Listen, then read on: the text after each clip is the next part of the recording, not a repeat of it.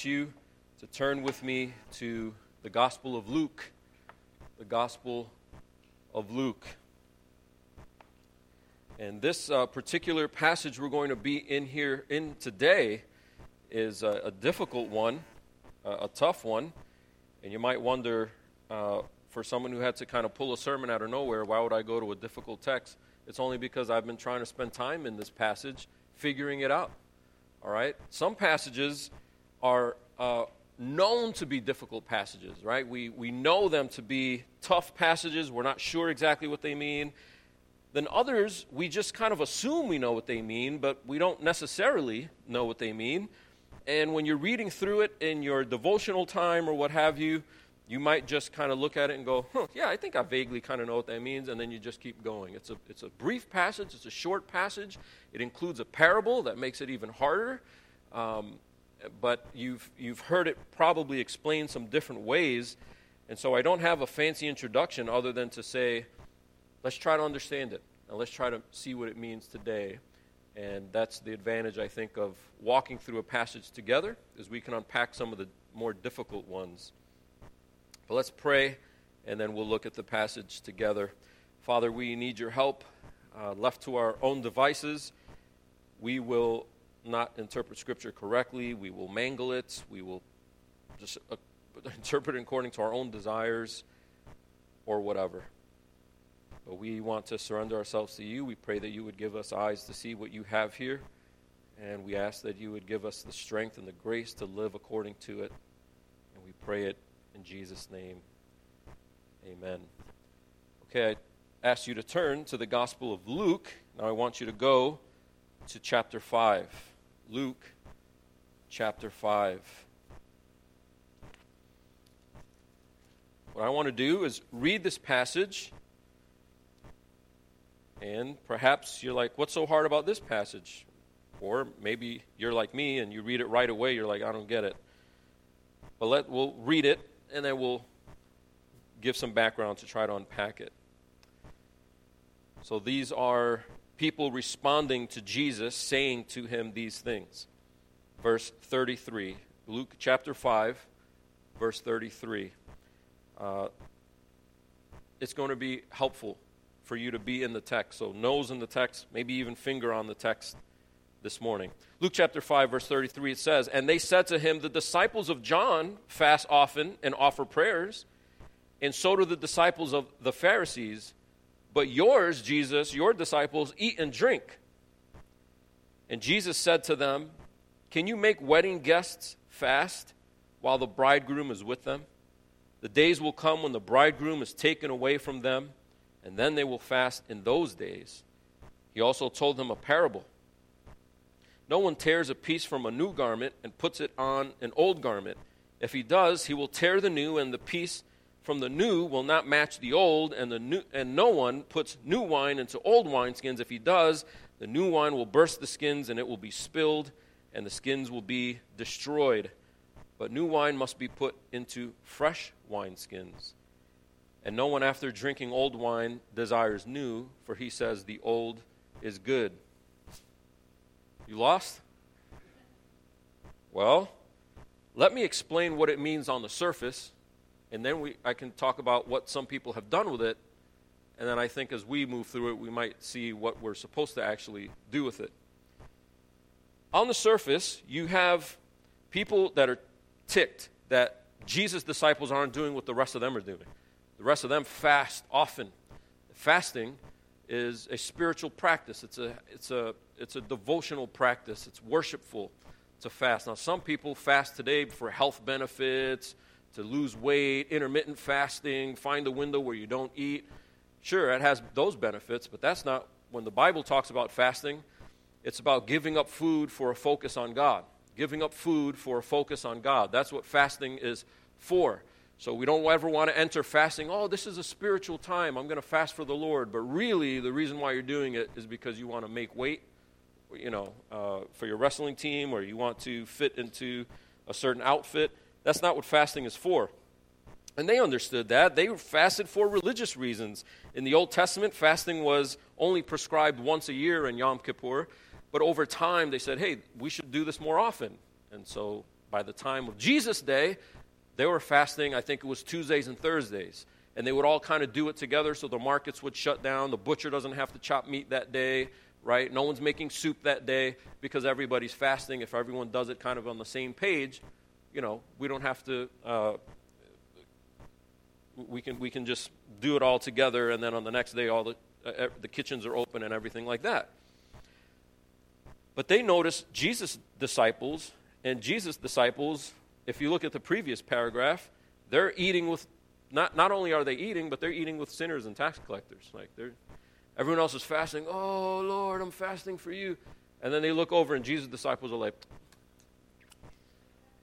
so it ticks them off, right? And when you're hangry, that doesn't really help. And so they see Jesus' disciples, they're not cool with it. And so they ask him, hey, what's up with your disciples? John the Baptizer, his disciples, they fast.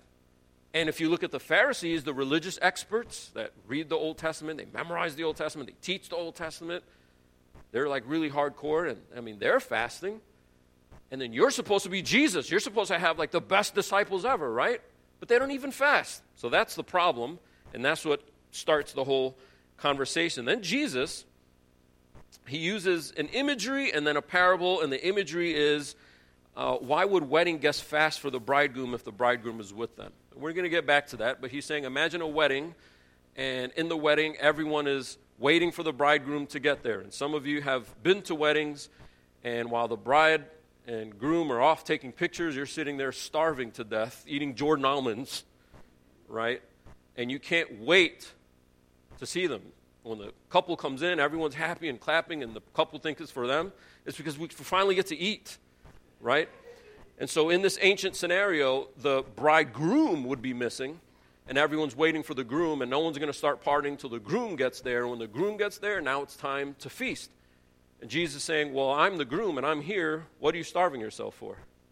I'm here. Then he gives them a parable, which uses two sort of object lessons. One of them is about garments. Here's what he says. We'll just interpret just the surface level. Not what does he mean by it, but just what is he even talking about? He says in verse 35, each week my font keeps getting smaller, so I don't know what's going on with this ever-changing Bible here. He told them a parable. No one tears a piece from a new garment and puts it on an old garment. If he does, he will tear the new, and the piece from the new will not match the old.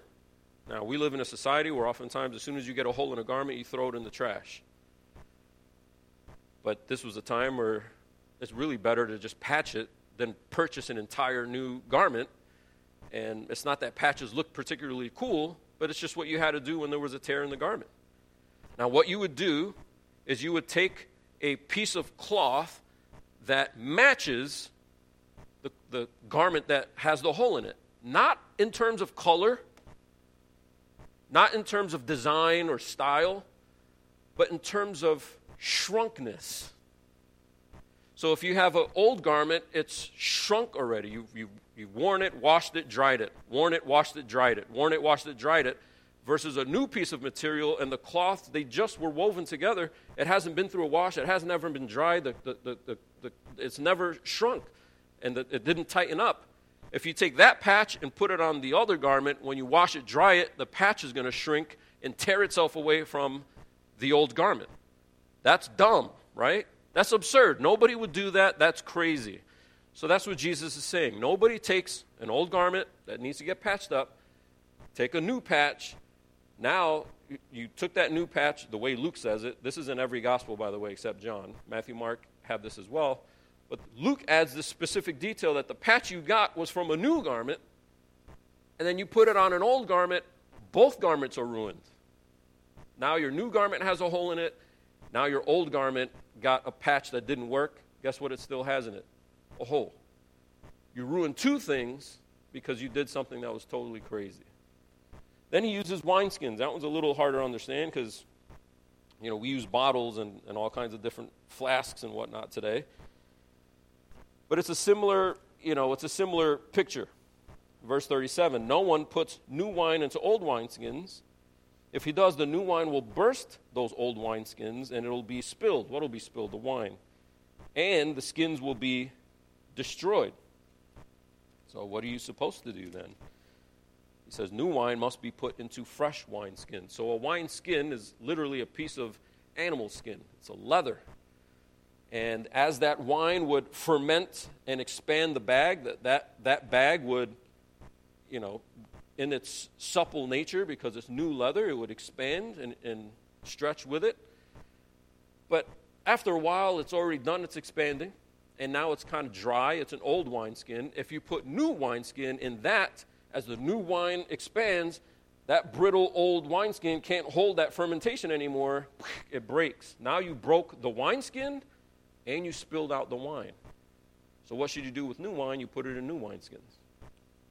Pretty simple. So anybody who's ever patched a piece of clothing would understand that. In their day, everybody would understand that you don't put new wine in something that already has gone through the expansion process, because you're going to ruin it. You're going to ruin the wineskin. You're going to lose your wine, and that's terrible. And then his last verse there, we're going to get back to in a little bit, but it's weird. He just says, no one, after drinking old wine, desires new, for he says the old is good. In other words, wine is one of those things that the older it is, ostensibly, the better it is. Rather than new being better, old is better with regard to wine. So nobody drinking old wine is like, man, do you have any new stuff? Preferably like last year. Nobody says that who is a wine drinker, connoisseur, or knows anything about wine at all. All right, so that's what Jesus is saying on the surface. And on the surface of it, like, yeah, I get what he's saying, but what does he mean? What does this have to do with fasting, or the appropriateness of fasting, or why his disciples don't fast? Suddenly he's talking about wines and patches and, tailoring, how to transfer wine. Like, what is going on here? And so people have interpreted this all kinds of different ways. And one of the common ways is they latch onto this old and new idea, and then they run with it. And so you hear sermons, or you read books, or hear lectures, and it'll say something like, Jesus is coming on the scene, and they're like, you're supposed to be fasting, blah, blah, blah. And he's like, you dummies, you're doing old things. You're supposed to be doing new things. Or he says something like, hey, you can't follow the Old Testament stuff if you're going to be following me, the new covenant Messiah. The Old Testament stuff doesn't fit with the New Testament, so if you're going to get with the New Testament, you need to dump the Old Testament. You can't be following the Old Testament and following Jesus at the same time, because they don't fit together. If you try to fit Jesus and the Old Testament together, they're going to break. Is this already sounding not correct to you? Jesus said, I came to fulfill the Old Testament, not destroy it. But this is the common interpretation. Jesus must be saying the old wineskin is the Old Testament, and the new stuff that he's bringing is his teaching. He's the king. He's coming on the scene. He's going to change things. And I think the great relevance with a passage like this is, what do we do with the Old Testament? Because some people take a passage like this and are like, Jesus is coming on the scene and saying, hey, dump the old stuff and let's do the new stuff. Have you ever heard somebody say, hey, but that's Old Testament? That's Old Testament. Christians do it all the time. I remember talking with a pastor, and we were just talking about worship and singing, and I'm like, I think it's great when people clap, if they want to clap, or raise their hands. Some of you remember when my mom would visit, and she'd pull a tambourine out of her. She don't care. She'd pull a tambourine out of her purse. And I was like, hey, Old Testament is full of that stuff. Like the Psalms, about instruments and all this kind of stuff. There's churches that don't allow any instruments because you don't see instruments in the New Testament. I'm like, but they're all over the Old Testament. What is their response? That's the Old Testament. As if, hey, that's irrelevant. You might as well be sacrificing a lamb up here and make this all bloody up here. That's the Old Testament. And then famously, Andy Stanley caught a lot of heat for telling his congregation we need to unhitch ourselves from the Old Testament, going so far as to say the Ten Commandments don't bear relevance to us today. Really. Really. I think many Christians are embarrassed of the Old Testament. They don't know what to do with it. It's got wrath. It's got difficult laws, difficult terrain to study. But it's as if Jesus comes on the scene and he just introduces completely new things. If you read the New Testament carefully, everything Jesus teaches is the Old Testament. But he teaches it rightly and correctly. So I don't think we're supposed to take this passage, which is difficult to understand, first of all, and then second of all, make it into something that completely undoes everything else Jesus teaches about the Old Testament. Jesus is not saying the old stuff is inferior, the old stuff is no good, that more than half of your Bible, don't worry about it. Just, I'm going to introduce something totally new here. Erase the old stuff. It worked for a while. It wasn't dumb. It worked for a while, but now I'm here, and so now you don't need that stuff anymore. I think you'll see that that's not what Jesus is saying. All right, so real quick, let's get some context. We dropped into this in the middle of nowhere. It's like starting a movie in the fifth scene, right? So what has led up to this? And what has led up to this, you don't have to turn to these passages. I'm going to go through them just in review. The Gospel of Luke opens up. He's writing to Theophilus. And the reason why he's writing to Theophilus is so that Theophilus, apparently someone who loves God, that's literally what his name means, to have certainty regarding the things he's been taught. Theophilus, I'm going to write you this gospel so you can be sure about the things that have been taught to you. Someone who's being taught is a disciple. Theophilus is a disciple, and Luke is writing the gospel to help him with his discipleship. And then in chapters 1 through 3, John the Baptizer, we say baptizer instead of Baptist sometimes just to, people might think John started a denomination or something, and it's not. He baptized people, right? John the Baptizer, he comes on the scene. He makes a way for Jesus, this promised Christ, this promised Messiah, the Son of God who's coming on the scene. He's prepping the way for him, but there's nothing there about deleting the Old Testament. What you see is all that the Old Testament predicted, he's coming on the scene. The Old Testament is coming to fruition, not losing its validity. And then in chapter 4, Jesus survives the temptation in the wilderness. Remember that? Fasting for 40 days. And then he starts his public ministry, which is what? Teaching, which includes exorcising demons, meaning extracting them, not giving them a workout plan, right? Exorcising, healing people. And then chapter 4 ends with an emphasis on preaching the gospel. So Jesus comes on the scene. All of the Old Testament has been pointing to this Christ that comes on the scene, and he comes on the scene preaching the gospel. He's preaching the gospel to people. And then in chapter 5, he recruits disciples to help him in this task of preaching the gospel. He recruits disciples into this proclaiming ministry. He tells the fishermen, you remember that? Hey, drop your nets, follow me. Now you're going to be catching men. And so they leave their fishing stuff behind. They leave their boats, they leave their nets, they leave their equipment, whatever, and they follow Jesus. And he comes on the scene. He purifies the unclean. He makes the unclean clean. He brings life to the paralyzed, and he makes disciples of the worst of sinners. You remember the other person he calls is Levi from the tax booth. Everybody hates this guy. He rips off his own people. And Jesus says, follow me, and he leaves the tax booth just like the fishermen left the boats. And they follow him. So chapters 1 through 5 is Luke saying, hey, Theophilus, you want to be a disciple? You want to continue learning the things that you learned about Jesus? Let me tell you the story about how Jesus started discipleship, what it was for, proclaiming the gospel, how he confirmed it by healing and exorcising. Demons can't stand in his way. Disease can't stand in his way. Depravity can't stand in his way. Nothing stands in his way. He's proclaiming the gospel because the Old Testament has finally come to fruition.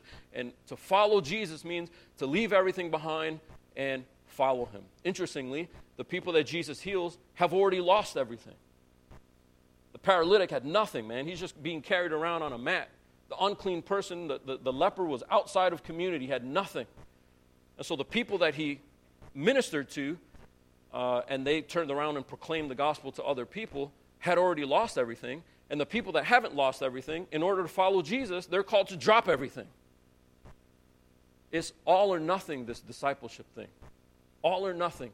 And it permeates and pervades your entire life. Fishing doesn't matter. Your career doesn't matter. Collecting taxes and ripping people off so you can pad your pockets, that big house that you've secured with that, all the friends and connections you've made with the Romans with that, all of your political power, gone to follow Jesus. You give up everything to follow Jesus, or you turn to Jesus because you've lost everything.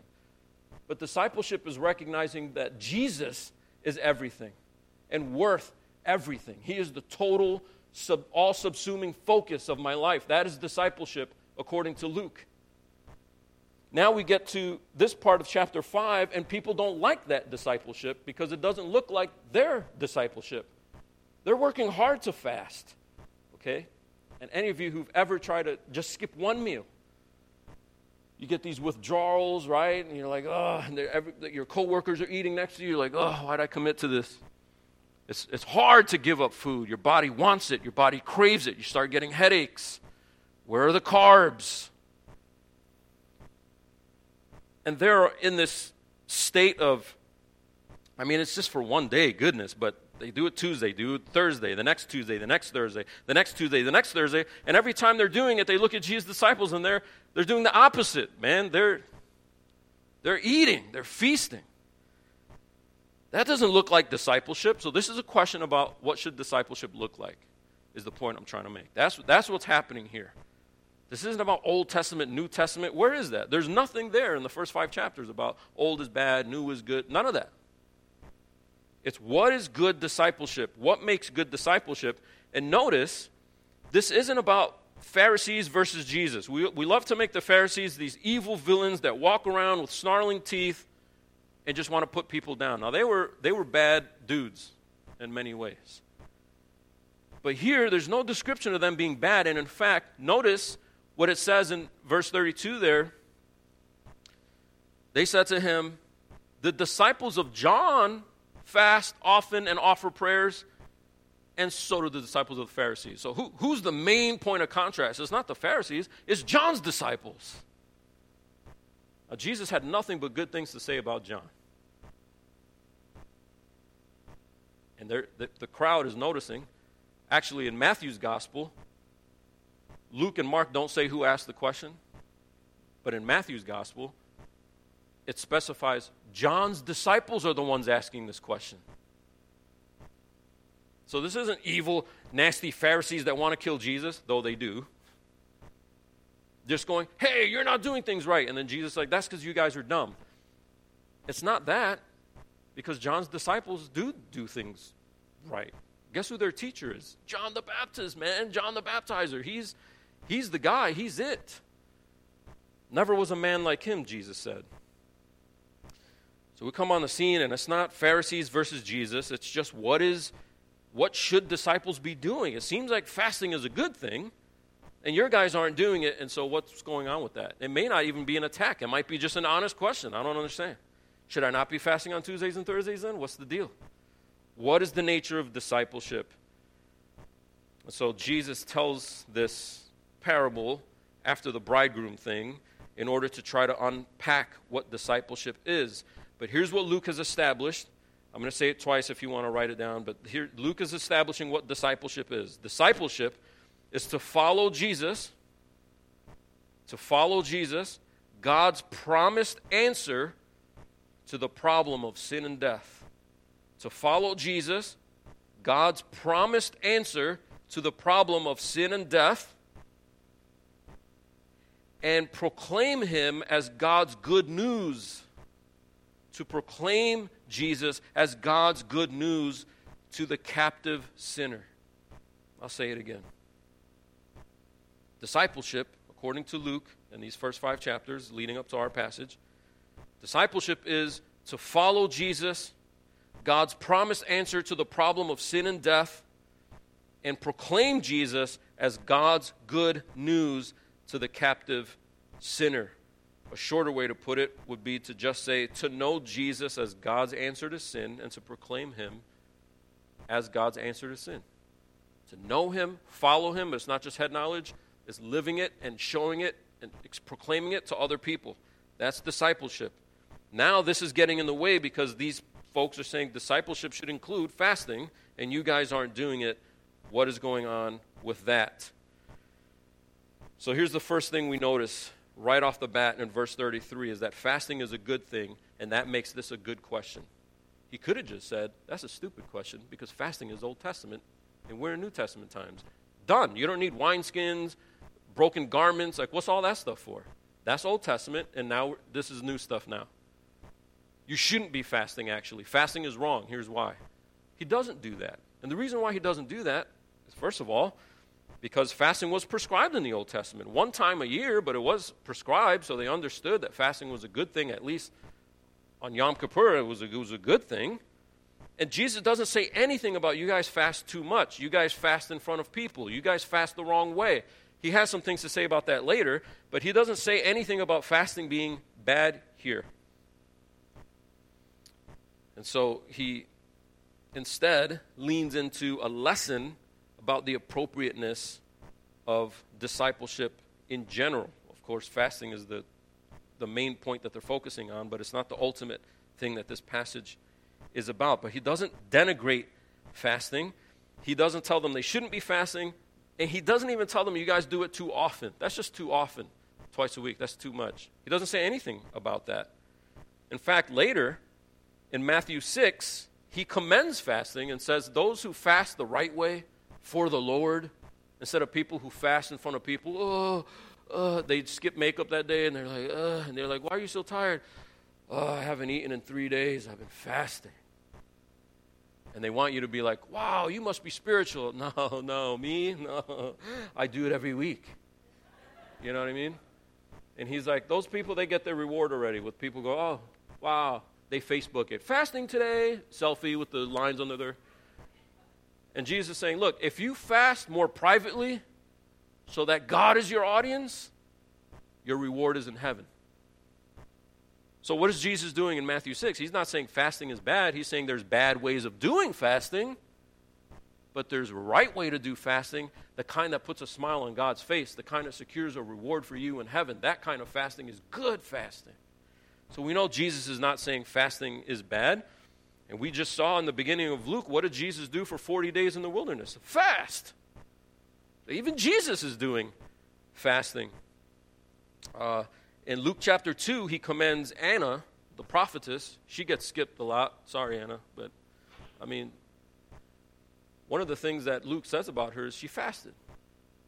It's commending her, and one of the points of commendation is that she fasted. Then when you get to the book of Acts, you see the disciples fasting. So we know that fasting is not the bad thing here. It's not bad to fast. But the question remains, why aren't his disciples doing it then, if fasting is a good thing? Well, what you need to understand, like I said before, is that this whole bridegroom thing is the controlling image of this whole thing. You can't understand the wineskin stuff unless you understand the bridegroom thing. You can't understand the garment stuff unless you understand the bridegroom thing. And to really understand the bridegroom thing is if you read the Old Testament, you see bridegroom stuff a lot. Yahweh says to his people Israel, you're my bride and I'm the groom, and you're always cheating on me. What the heck? You know, that's Hosea, that's a lot of the prophets, that's a lot of what you get in the Old Testament, is God saying, hey, you're running around on me, and you're supposed to be my faithful bride, because I'm the faithful groom. I don't cheat on you. Okay? In the Old Testament, the bridegroom stuff comes up a lot, and it's always Yahweh, God. Now, Jesus has the audacity, the nerve to say, the bridegroom is here, right in front of you. I'm the bridegroom. You hear people say, Jesus never said he was God. That's exactly what why do you think they wanted to kill him? If he was like, someone who represents the bridegroom is here, somebody that the bridegroom sent is here, they'd be like, okay, I don't think you're true. I am the bridegroom? The Old Testament never calls the coming Messiah the bridegroom. The bridegroom is always God, Yahweh, the covenant God. Jesus comes on the scene saying, the reason why you don't understand fasting is because you don't understand who fasting is for. And they would go to the Old Testament, like, yeah, we do. We read Zechariah, we read Isaiah that says fasting is for God. And he's like, right, but you don't know I'm it. I'm him. You should be doing fasting for me. but I'm here, not missing, and that's why my disciples don't do it. That's the logic. It's not that fasting is bad. It's you've got the wrong audience. Your audience is people or a generic Old Testament God that has no Jesus in it, and that's not good either. Your audience is supposed to be God as revealed in the Son, Jesus Christ. That's why your fasting is off. Fasting's great. But if it's not Christ-centered fasting, you're wasting your time. Just eat the calories, man. It's a waste of time if your focus is not Jesus Christ. So what Jesus is doing is he's claiming that fasting makes no sense right now. Then, for him, fasting makes sense for us. Right now, Jesus is saying, right now, while I'm around, fasting doesn't make sense. But in a little while, I'm going to be taken away, and then fasting makes sense again. You'll be mourning me. You'll be wishing that I would show up on my white horse to put down wickedness and take my throne. You're going to wish for that. You're going to long for that, and you're going to fast for that, and that's good. But that's not right now. Right now, I'm here, proclaiming the gospel and healing the deaf, healing the blind, healing the paralyzed, telling demons where to go. I'm on the scene dealing with sin and death so that you would join me in proclaiming it. That's discipleship. So that when I'm gone, you would fast and pray and lean on me to continue doing it. That's what discipleship is. So he's authoritatively defining fasting as mourning, M-O-U-R-N-I-N-G. When you're grief-stricken that someone's missing, you've lost someone. In the Old Testament, they did it because they need him to come. And then in the New Testament, they do it because they saw him come, and then he's taken away, and they need him to come again. And that's why fasting makes sense. But if it's not focused on Jesus, none of that makes sense. Jesus is saying it has to be focused on him because he is the bridegroom of Israel. So fasting is appropriate.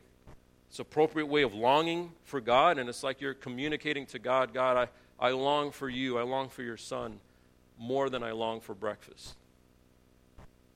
More than I want that donut. As bad as I would love a burger right now, I need you more. And I'm going to skip this meal and pray and express to you how desperately we need you in this life, in this world, in this community, or on the behalf of someone else who's sick or in trouble. Fasting is appropriate, but it's inappropriate to do that to a kind of a generic God with Jesus missing in the picture. That's not great. So this has nothing to do about what is new versus what is old. Rather, it's about what is absurd versus what's appropriate. I'm running the risk of being a little too technical here, but let's try it. I'm going to put a couple slides up. I want you to understand the flow of his argument so that we can understand what he's doing with the wineskins, what he's doing with the garments, okay? Because it is kind of weird. It is a little bit opaque, difficult to understand. And here's the flow of the argument. I understand it's a little bit small font, but I'm going to walk you through it, okay? You've got 4 points he's making, okay? And here's what he's saying in the first point. A, one does not do blank. That's all he's saying first. Nobody does this stupid thing, right? This craziness. Nobody does this. And he's going to fill that blank with a couple different things. Wineskins thing, the garment thing, okay? But you can fill it with whatever, and the logic holds. No one backs the car out of the garage without raising the car garage door first. No one who's sensible prepares a bowl of cereal by pouring the milk first, then the cereal. Right? Nobody does this absurd thing. That's what he's starting with. That's A. Then B, because that's nuts. That's absurd. I put it in yellow there, ostensibly so you can see it. That's crazy, is the second thing he says. So nobody does this thing. The reason why nobody does it is because that's crazy. And the reason why it's crazy, see, is because it leads to some disastrous result. Your whole car garage is broken now. Your back bumper needs to be replaced now. You'd be like, yeah, who would do that? He's like, exactly, that's my point. You're not supposed to be sitting there packing garage doors in the ancient Near East. It's just common sense. It would just be crazy to not raise the garage door first and then back the car out. It would be unsensible. to pour the milk, then all your cereal sitting on top is falling over. As soon as the spoon goes in, more is displaced, right? And now the cereal's all over the table. It's not mixed, whatever. Silly illustration, but the point is the same. Nobody does this because it's absurd to do it, and it's absurd to do it because it leads to disastrous results. And then the last thing he says is, hey, there's a right way to do it. Raise the garage door first, then back the car out of the garage. Pour the cereal first, then pour them. Nothing wrong with milk.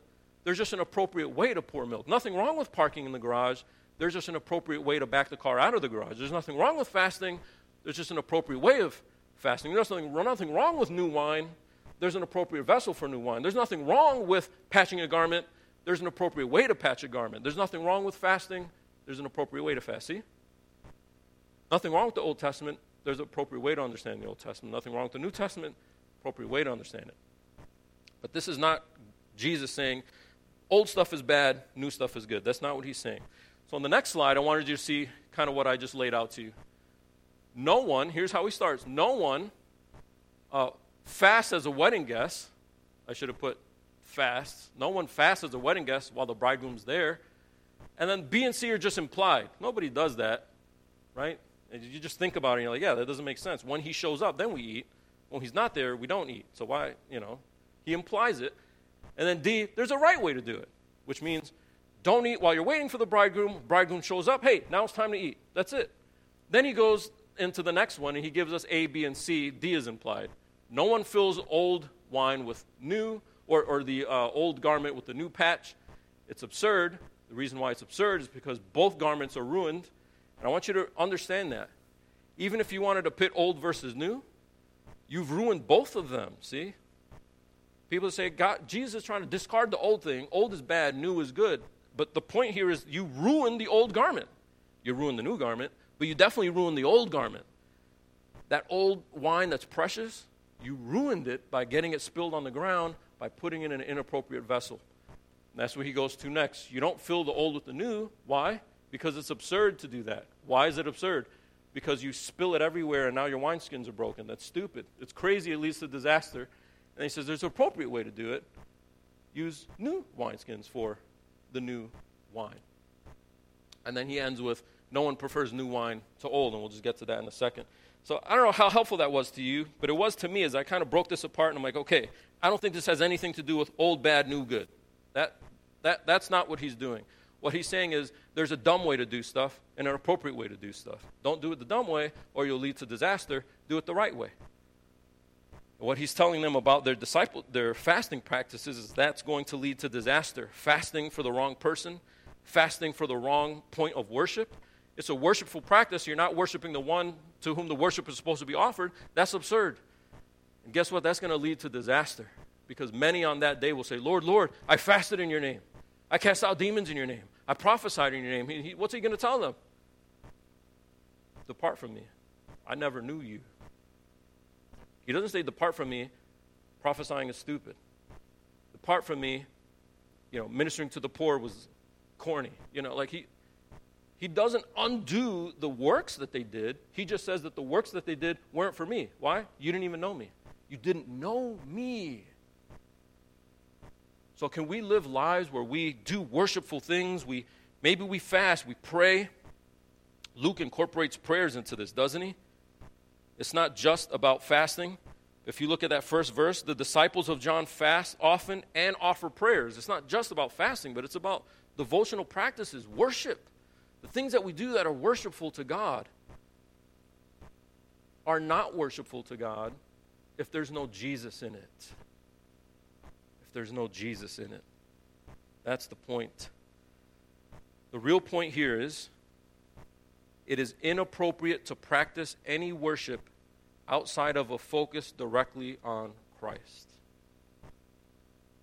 It is inappropriate to practice any worship outside of a focus directly on Christ. I wish I could take more time to just help you understand how pervasive this is in churches. We don't have to preach Christ, just preach God generally.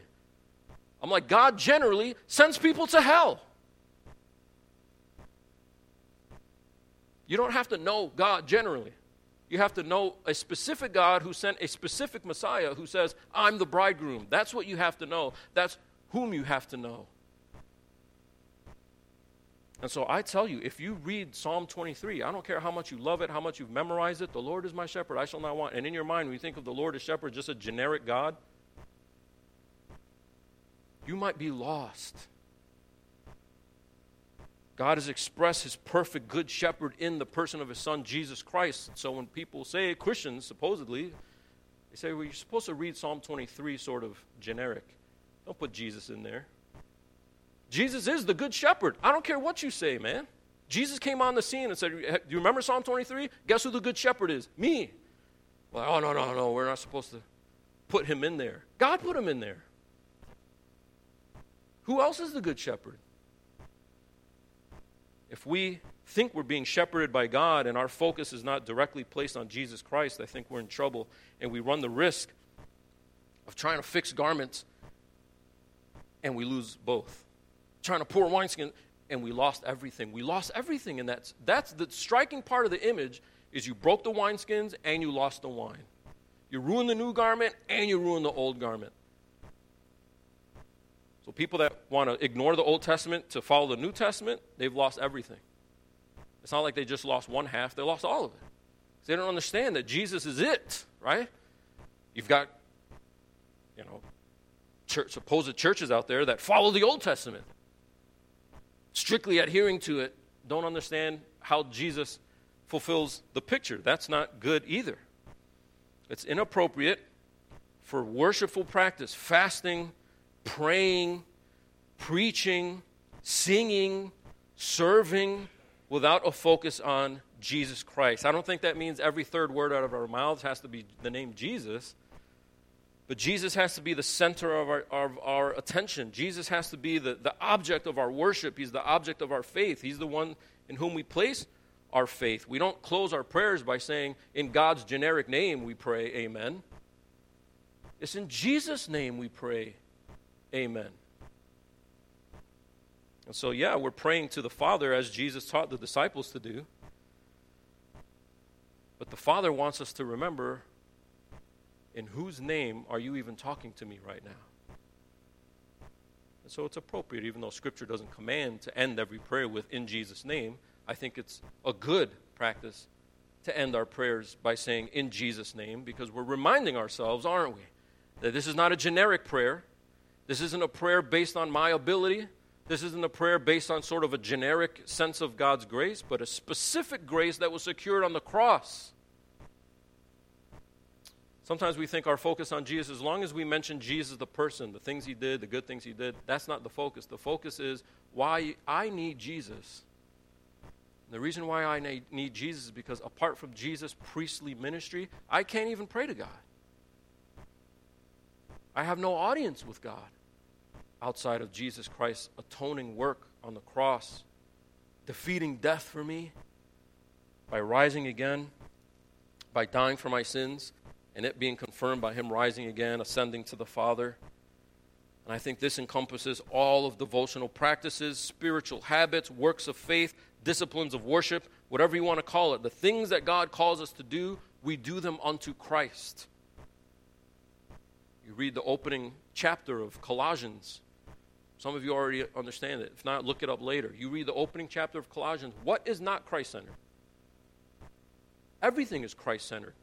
Science is Christ-centered. Creation is Christ-centered. The universe is Christ-centered. Worship is Christ-centered. Your family is Christ-centered. Your marriage is Christ-centered. Whether you recognize it or not, he's the center of everything. The point is, do you recognize it, or do you destroy things in your life because you don't recognize it? That's Jesus' point. When you do something absurd or inappropriate, rather than doing it the appropriate way, it leads to disastrous results. So think of people who engage in prayer often. I pray a lot. But Jesus isn't the focus. I'm not talking about just saying, in Jesus' name I pray, like a formula, but to really think it's in Jesus' name that I pray this. The Christ who came and took stripes on my behalf, suffered on my behalf, and told his disciples, you take up a cross now. You suffer now. You bear some stripes now. You follow me. You take up your cross and follow me in the way that I showed you. And that wasn't an easy life. Does that transform my prayer? God, remove this disease from me. In Jesus' name. He's like a power that we invoke. Right? It's like waving a wand. And rather than saying Leviosa or something stupid, some Latin phrase from Harry Potter, we just say, in Jesus' name. You know, we just point at something with a wand. That has nothing to do with it. To pray in Jesus' name recognizes, I'm asking you to lift this disease, but I'm not asking you to lift this disease because I don't deserve it. I'm not asking you to lift this disease because if you don't, I'm going to stop worshiping you. I'm asking you to lift this disease knowing I do deserve it. I deserve worse than this disease. But Jesus stood in the gap and he took wrath on my behalf. I know I don't have to suffer this disease in order to please you. I know I don't have to suffer this disease in order to be in a right relationship with you because Jesus took this wrath for me. So I hide in Jesus. He's my refuge from the storm. And this feels like it's part of the storm, God. Would you remove it because I'm in Christ? That's different than I'm a Christian. I said the prayer and I have rights now. Give me that car. Give me that health. Give me that house. That'll lead to disastrous results because your focus isn't Christ. Your focus is still you. And that's why I think they're approaching him like, wait a minute. We're doing all this discipleship stuff and you guys aren't. And Jesus is like, hey, if your focus was in the right place, you wouldn't be fasting right now. Because there's one that you're longing for and praying for, you'd recognize, oh snap, he's right here. He's right next to you and you're still doing it as if he's not there. And I tell you, friends, we still do that today. We do that in churches. We do that in Bible studies. What do I get out of it? What do you have for me today? I haven't read the Bible in a while, but I have an issue in my life. Let me extract some bit of wisdom and then put it back to collect dust until I need another. That's not Jesus-focused Bible study. That's problem-focused Bible study. That's my issues-focused Bible study. Like a little toy 8-ball that you shake and like, give me an answer. Oh, and you're like, I'm not sure if that was the right answer. Shake it again. Like, I don't like that verse. Keep going to the next one. Let's take the Bible is your little 8-ball. That's not Jesus-focused Bible study, even though you're studying the Bible, see? And that's what's so tricky. That's what's so off-putting when Jesus taught. A lot of people on that day are going to say, Lord, I worshiped you. Lord, I served you. Lord, I prophesied. They did all the churchy things, but they're out. Why? Well, because Jesus is saying it's not about doing the practices. It's about practicing those things with your focus on me. If you practice those things without your focus on me, that's absurd. There's an absurd kind of Christianity that you can engage in. And after a while, you realize, man, this Christianity thing's not really working out for me. I know, that's because you signed up thinking it would work out for you. Christianity is not about you. Christian means to follow Christ. And Christ is the all-subsuming center of the entire universe. And until you get that right, all the things that we do that seem worshipful on the outside aren't really worshipful truly. But if you do get that right, it transforms your prayers. Your prayer life becomes powerful instead of moments of constant disappointment because you didn't get what you wanted. You already have what you want if what you want is Christ. And you have all the right things in him, and you let God figure out what that looks like day to day, week to week, month to month. Live another 10 years, live another 10 minutes. That's God's purview. But if it's 10 minutes or 10 years or 10 decades, I want to live those for Christ, the bridegroom I long for. And one day, as in the book of Revelation, we'll enjoy the final wedding feast where wickedness is totally put down and we enjoy him purely and truly for eternity. Let's pray.